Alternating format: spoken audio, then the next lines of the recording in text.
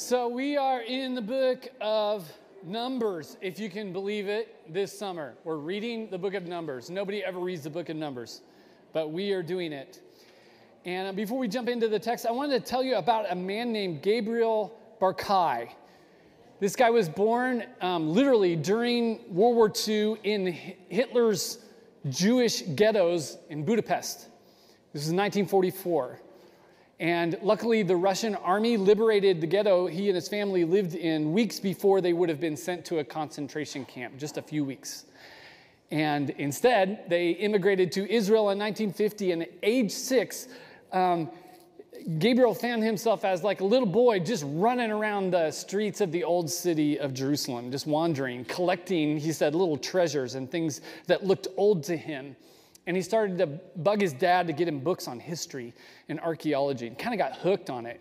And eventually went to Tel Aviv University to study archaeology and went all the way through to his PhD. And in 1970, he was looking for a subject for his dissertation. There was a ton of scholarship going on in old sections of the city of Jerusalem. All these digs were happening. So there wasn't much room for like a young, PhD student. So he decided to look on the outskirts of town. He was looking at like old maps and just thinking to himself, if I lived at that time, where would I put things like the dump or the quarry or burial sites or public gathering sites outside the city? And he began to focus in on a rocky knoll just outside the old city known as Katef Hinnom. And it's on the west rise of the valley of Hinnom. You can see those dark things are valleys. It's this left one over there. It's kind of on the southwest shoulder of Jerusalem. In fact, Katef means shoulder. And so this is Jerusalem's shoulder. There's this little hill that sits on the ancient road between Jerusalem and Bethlehem. And Birkat was just sure something had to have been on this hillside at some point. And nobody was looking at it, so he thought he'd try. On the top of the hill was St. Andrew's Scottish Memorial Church. And so he got permission and began to dig and survey on the hillside below. Quickly found some old pottery, like really old, dating to the Old Testament period. That was pretty rare to find. And it was enough to write his dissertation on. But then 10 years later, he returned to the site to start a larger excavation. The problem was he didn't have any money and couldn't pay people. And so what he did is went to the local archaeology club and found a bunch of 12, 13-year-old boys who were nerds like he was when he was that age and liked history and archaeology. And that was his team. He taught them how to dig. And they started excavating this hillside. About 3 days in, they uncovered an ancient burial tomb. It was cut into the rocky hillside. And then they found another one and another and another until they had found 7 of these. All of them dating from the 8th to 6th century BC. These are old. The largest one had 5 chambers, each of them with a rock slab where they lay the bodies underneath the chamber for the bones. You can see that this is what tourists do. They have these little cutouts for the heads. They lay there and take pictures. It's kind of morbid, but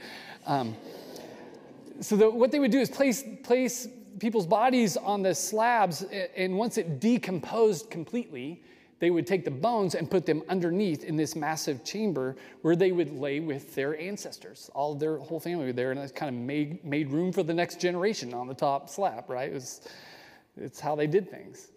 And the team dug out all these caves and found what they expected, which is they were all looted hundreds, if not thousands of years before.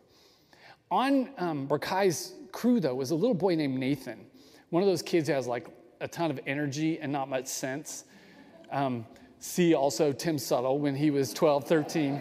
And this kid made Birkat really nervous. Like he was always screwing around and he had to keep a close eye on him. And he had this habit of coming up behind Birkat while he was working on something and pulling on his shirt to get his attention and then asking him like endless questions. This endless question. A kid always had something to say or ask.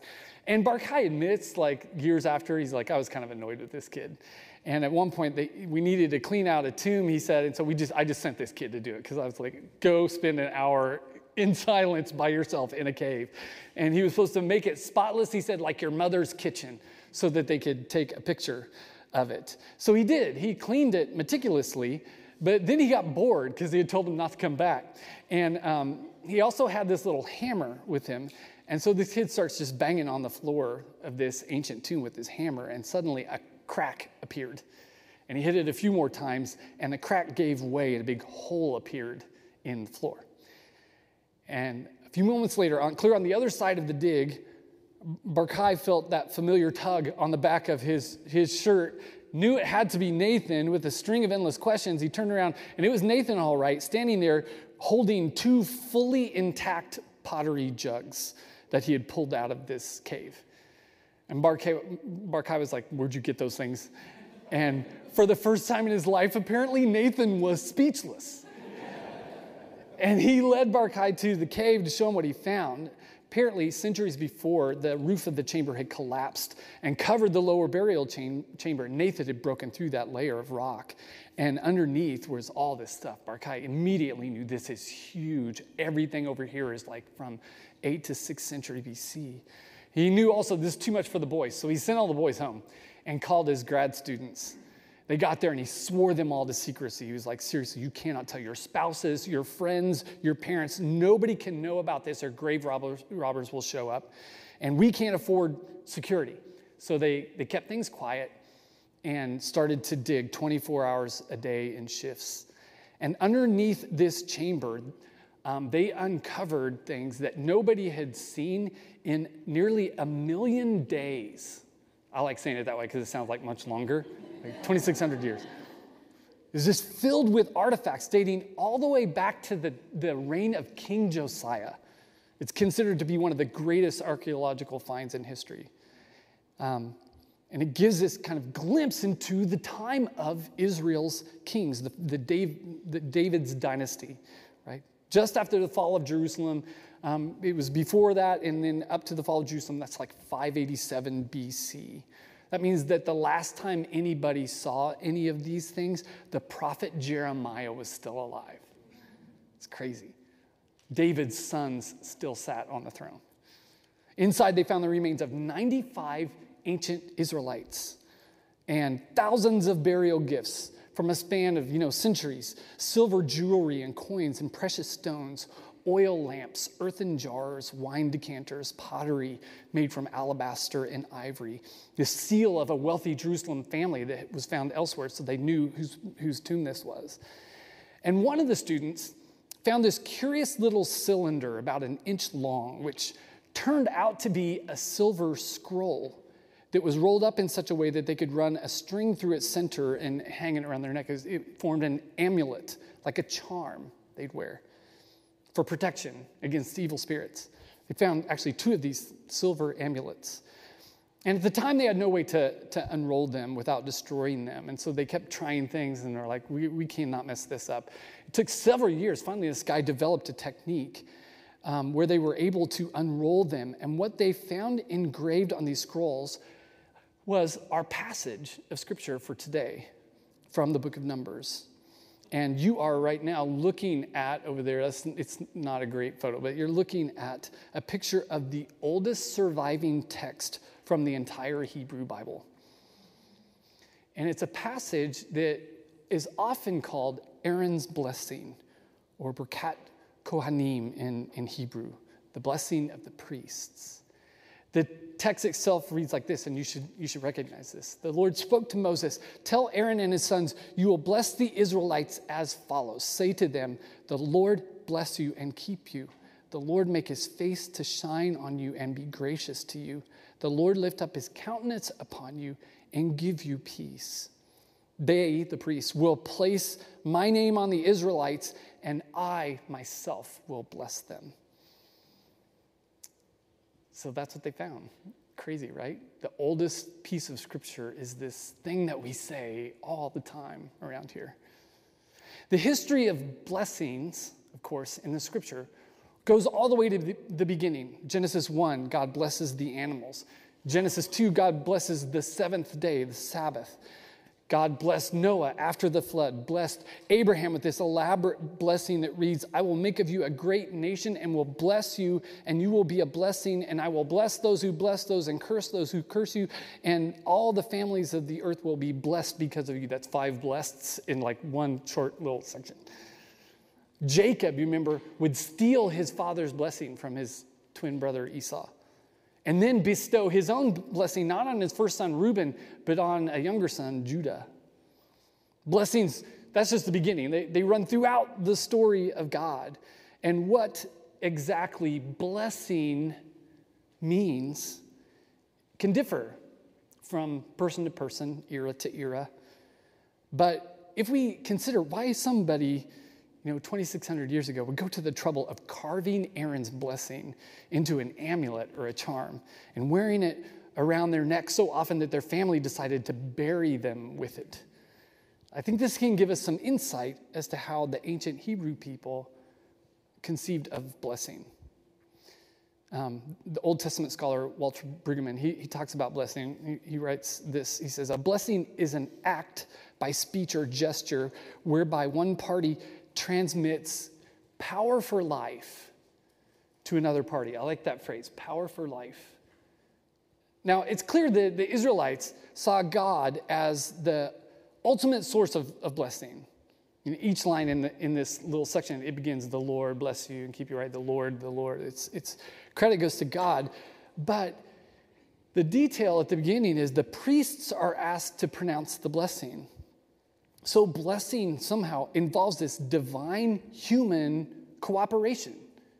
We humans do this together with God. Like they believed that somehow God had given us the capacity to transmit what Brueggeman calls power for life from one party to another. So it's not just like purely symbolic or like a vague expression of goodwill. Blessing has real power that can impact a person's life. Remember Esau's tearful begging after his brother Jacob stole the blessing. Bless me too, Father. Don't you have a blessing left for me? He was just distraught. And of course, we have an aversion to magical thinking, which is good. Like we should have that. But the people of God have always believed something powerful can be transmitted when we bless things. Not that it's like magical. It's not Harry Potter. Like it's not casting a spell or conjuring or controlling things. But there's a recognition of this human capacity to become a conduit of the presence and power of God that materially impacts other things. I mean, think about this. This is really important. Human beings alone, out of all the creatures, have this capacity to act as a conduit of God's power for life that has a material impact on people and on the world. So we may not be the source of God's blessing, but we play an indispensable role in blessing as physical creatures, as rational creatures of language and thought and meaning. God has given us the ability to bless things in such a way that our blessing changes the world. Brueggeman again says, blessing is an intentional, deliberate act that proposes to enhance the receiver's life in its material dimensions. There's power in blessings.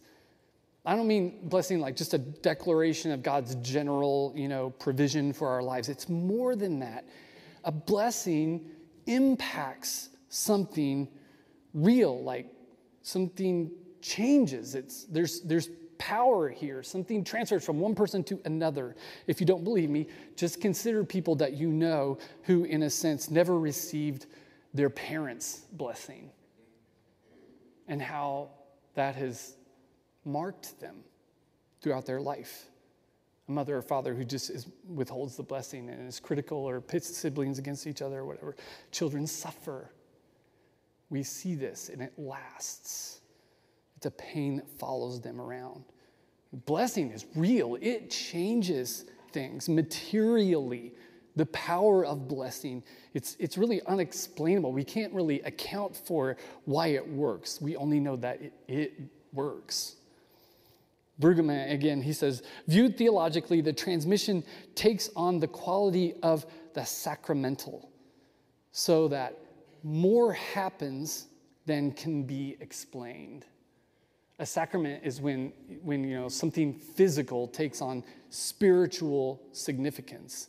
So it's this divine human kind of, or divine material mix.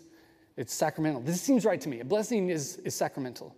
It's like baptism or communion. We just performed a sacrament, right? A blessing. This kind of stuff changes things. And it's this mysterious thing we don't generate, but in which we can participate.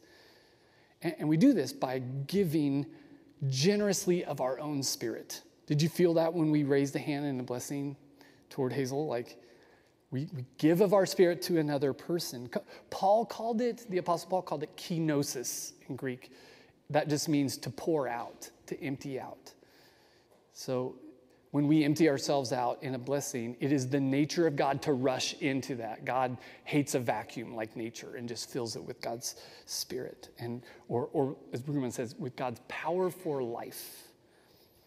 So whenever humans decide to bless, it's an act of kenosis, of self-emptying. It's like saying, I pour out just a little something of my life onto you in a blessing. And then God rushes in to fill the void for both, really, with presence and power for living. Another guy that I love, Buechner, who, by the way, Buechner and Brueggeman had the same Old Testament mentor at Union Theological, so they see this alike. But Buechner says, a blessing is the speaking of a word of great power. It is the conveying of something of the very energy and vitality of the soul to the one being blessed. I hope he's right. To speak a blessing is to convey and transmit a tiny piece of who you are, your own life and vitality, he says, to another in an act of kenosis, self-emptying. And God fills the void with a tiny piece of God's own life and vitality, simultaneously then adding to the life of the one being blessed and the one doing the blessing. For a minute, I want us to look at like the details, like the structure and language of Aaron's blessing, because I think the way it's organized and the words used actually can really convey some interesting things about its meaning. If you look closely at it, there are three phrases that form a kind of crescendo. And in English, it's very difficult to see. It's there in Hebrew. If this was written in Hebrew, there are 3 words in the first line, 5 in the second, 7 in the third. And in the first line, those 3 words have 15 letters. In the second, they have 20, and then 25. So it's 20, 20, or 15, 20, 25. And then in syllables, there are 12 in the first line, 14 and 16. So there's this deliberate kind of structure, each line building on the one before, putting emphasis on the later one since it's a crescendo. So it's crescendoing toward peace there at the end, shalom. And the first and last stanzas in Hebrew are exactly 7 syllables.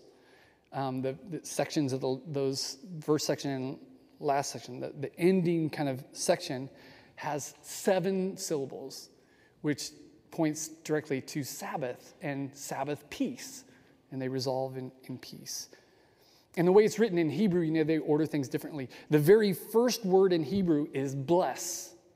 The very last word is peace. And so this entire blessing has this symmetry as well as this crescendo that it begins with God as blesser and keeper, and it ends with shalom. In English, it begins, the Lord bless you and keep you. The Hebrew word for bless is barak, which we've already talked about, this concept. In Scripture, you can see it in that Abraham phrase. The opposite of bless would be curse, right? Blessing is the opposite of cursing. It was often equated with things like children, possessions, wealth, land, victory in war, or strength. But the rabbis say it's actually better to think of blessing as like whatever enables you to be faithful in your current task.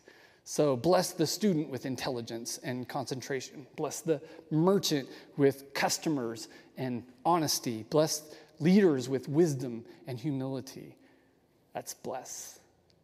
The next word there is keep. In Hebrew, it's shamar, which may sound familiar to you. It goes all the way back to Genesis in the description of human vocation. If you remember, first humans are asked to be fruitful and multiply, fill the earth and subdue it, till the earth and shamar it, keep it, sustain it, right? Shamar is like, I always think of a beekeeper, keeping bees. That's shamar. They preserve and maintain their bees. The humans are to preserve and maintain the earth.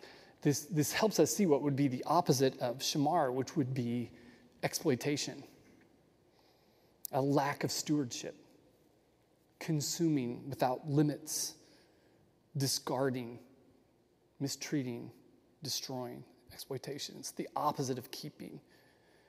Shamar, that word is used again just a few chapters back in the description of the Levites and what their job is at the tabernacle. They are to shamar the tabernacle, to keep it. Remember, it's kind of a miniature Garden of Eden in the story and the symbolism. So like they are to not exploit it, right, for power, because there's so much power there. So that God is Israel's keeper implies this idea of protection, preservation, provision, relief from the exploitation of Egypt under Pharaoh. God will protect them from enemies, from the wilderness, from evil, will sustain them in this Bamidbar, in the wilderness, this place of constant pressure. This is the role that God plays for them and by extension for all humanity. God is our keeper, the keeper of our future. Man, I lean on this idea a lot that God has me. I need this to be true. The one who will not allow us to become exploited, at least not forever. So the Lord bless you and keep you. The next phrase, the Lord cause his face to shine upon you. What does that mean? Cause his face, is this just poetry? Like, what does this mean? In Hebrew, it's Ya'er Yahweh Panav. So shine Yahweh his face. That's what it says, literally. It's sometimes used in Scripture, this phrase, to describe the sunrise. It's often translated, in fact, in the Hebrew text I read, it's deal kindly with you. Or it can be a euphemism for smile upon you.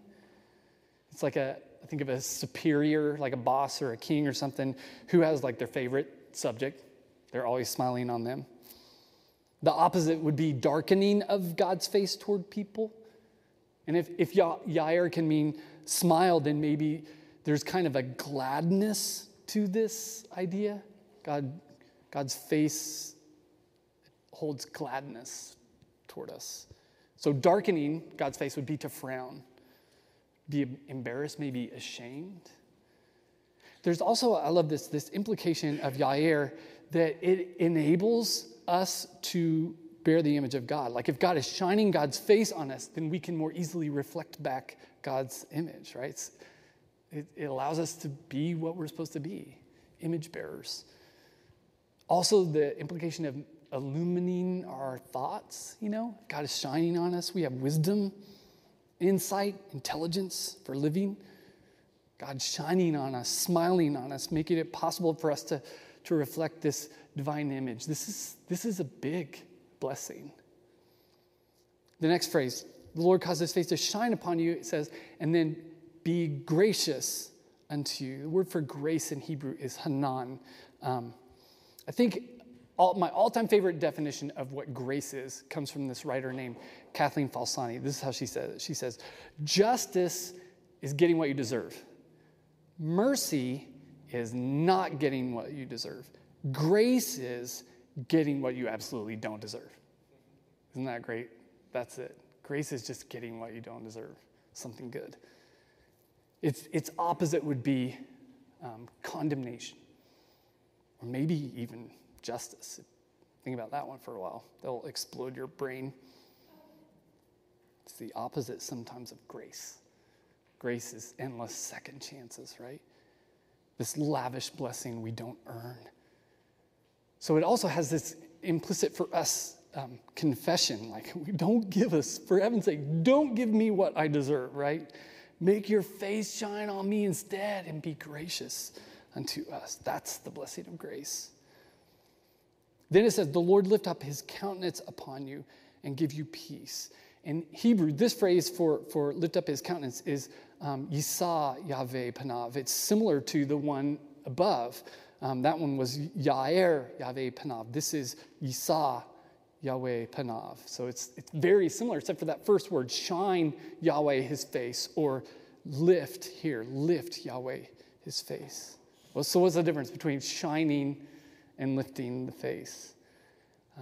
Lifting, you saw, seems to indicate something like giving one's full attention, like to regard the other with interest, not to be like busy or distracted and not paying attention. It would be the opposite of ignore your face, or ignore us with your face. It's like if you're watching TV or something and somebody says something to you and you answer them, but you never look away from the screen. That would be the opposite of lift up your countenance, right?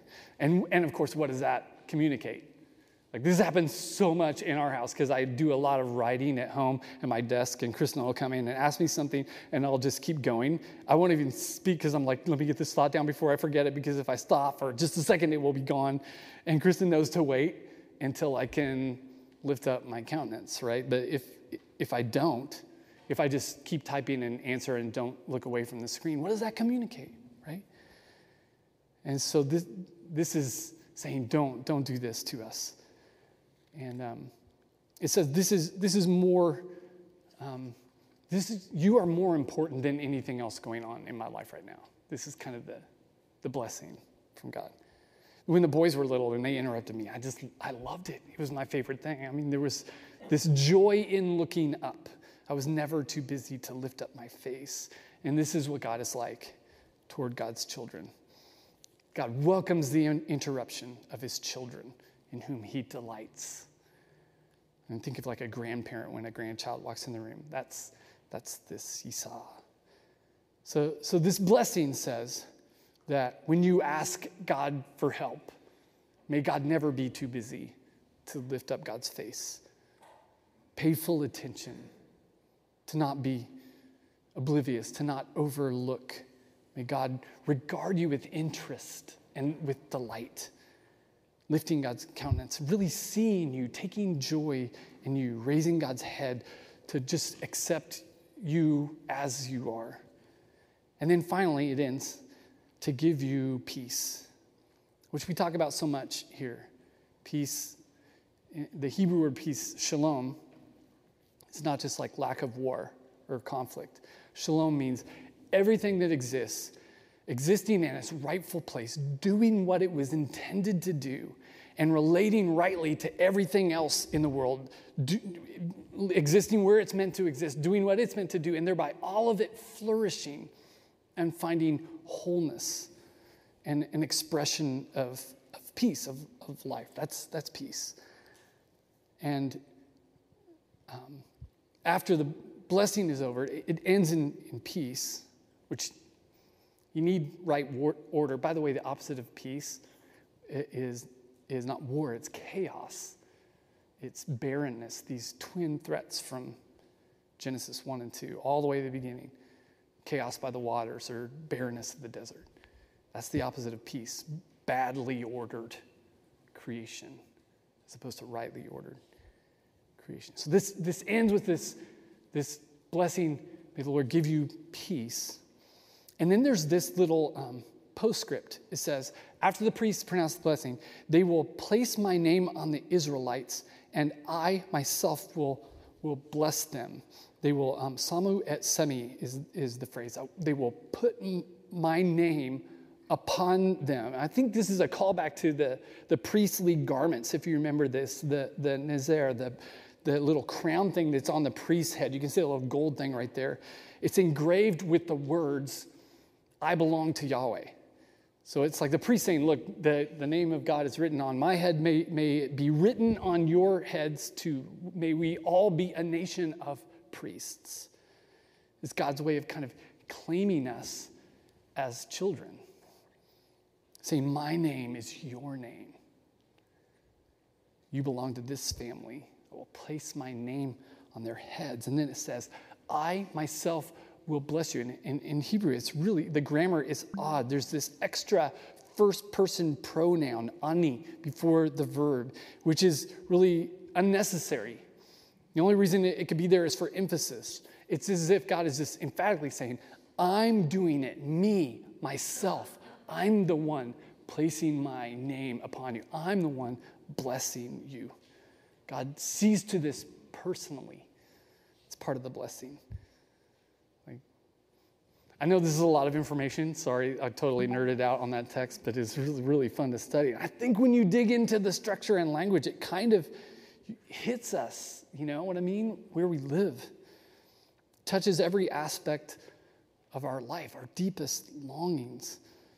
And I haven't even got to the best part yet, or what I think is at least one of the best parts, which involves the question of placement, like where this falls in the book of Numbers. Because it's kind of weird. These people have been camped at the foot of Mount Sinai for a year. So all the way back to the book of Exodus, like 19, nobody has moved since Exodus 19. They've just been sitting here at the base of Mount Sinai. And suddenly here, they're about to break camp and move out. And they're going to wander for 40 years, for a whole generation. So they're about to leave and go on this journey, but it is going to be a season of profound disorientation for them. A season in which everything will be unsettled for a whole generation, for a long time. They'll be constantly on the move, constantly in danger. And so it's kind of strange. This is an oddly unsettled moment in which to offer this prayer of blessing that sounds like it sounds. And the rabbis say this has to be intentional.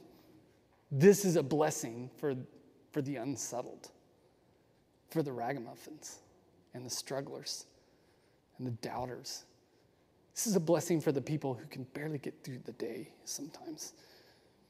Maybe that's why they gave the task to the priest, because their job is daily worship. And this prayer would be recited over all of Israel every single day. They did it after the morning offering each day to remind all of Israel who blesses, who keeps, who leads to peace.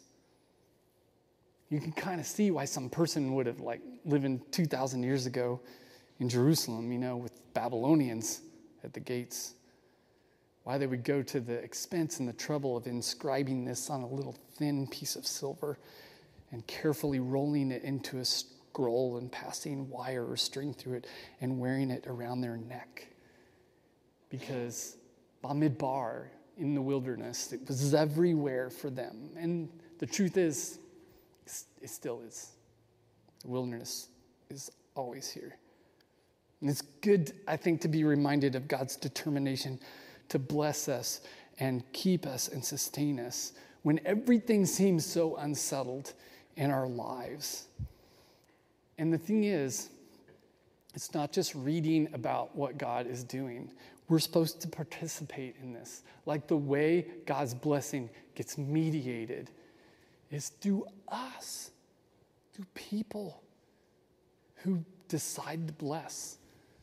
Because there are no rules. You can just bless. You don't have to be a priest or have gone to seminary. Just bless. Anybody can do the blessing. And it should happen all the time, every day. That's why we say this prayer is our benediction every week at Redemption.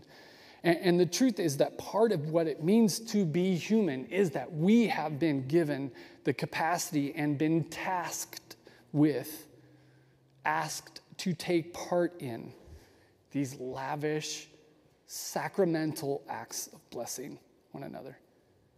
We've been given this ability to act as a conduit for God's power for life to pronounce our blessings upon others, to impart something of the energy and vitality of life itself, even our own life, in a way that has a material impact on other people. It's crazy. It's not just symbolic. The blessing, it changes things, mysteriously so. And so my challenge for you this morning, Redemption Church, go therefore into the world and bless others. Bless your neighbor.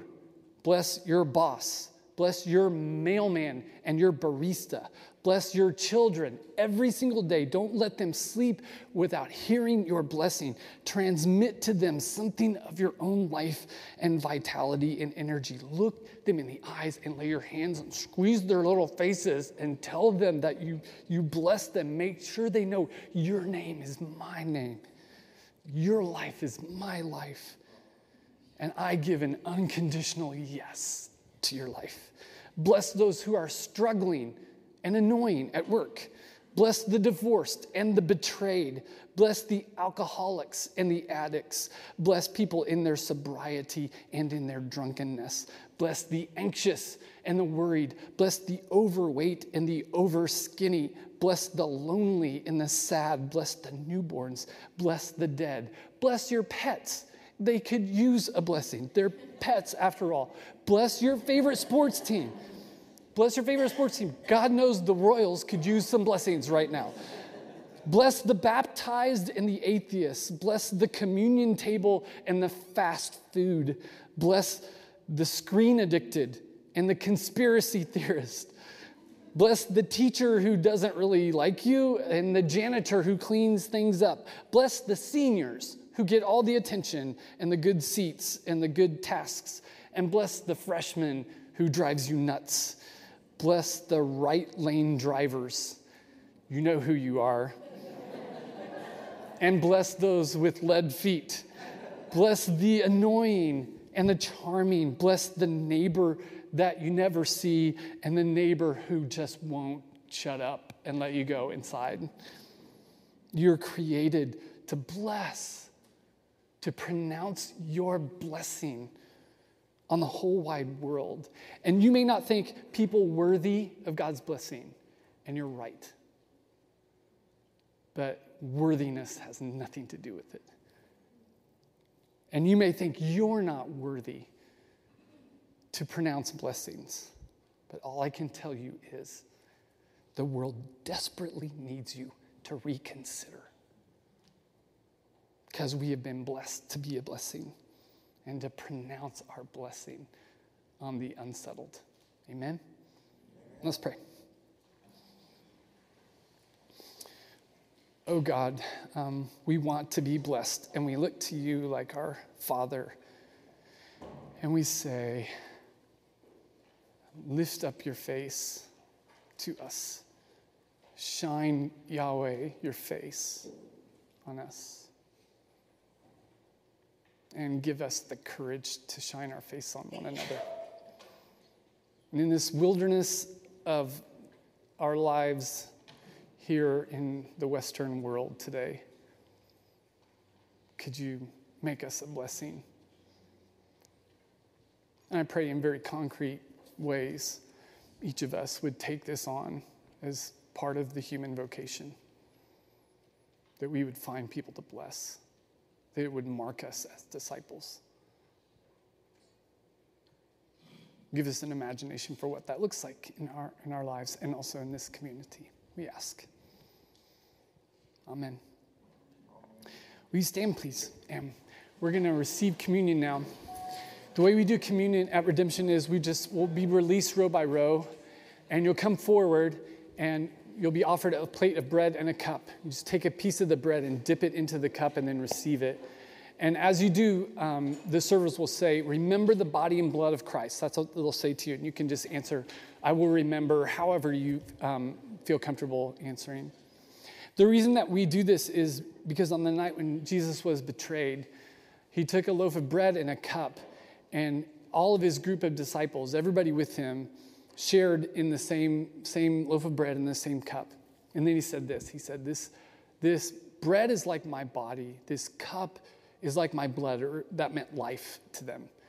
And so what I want you to do every time you gather is take my life into your life.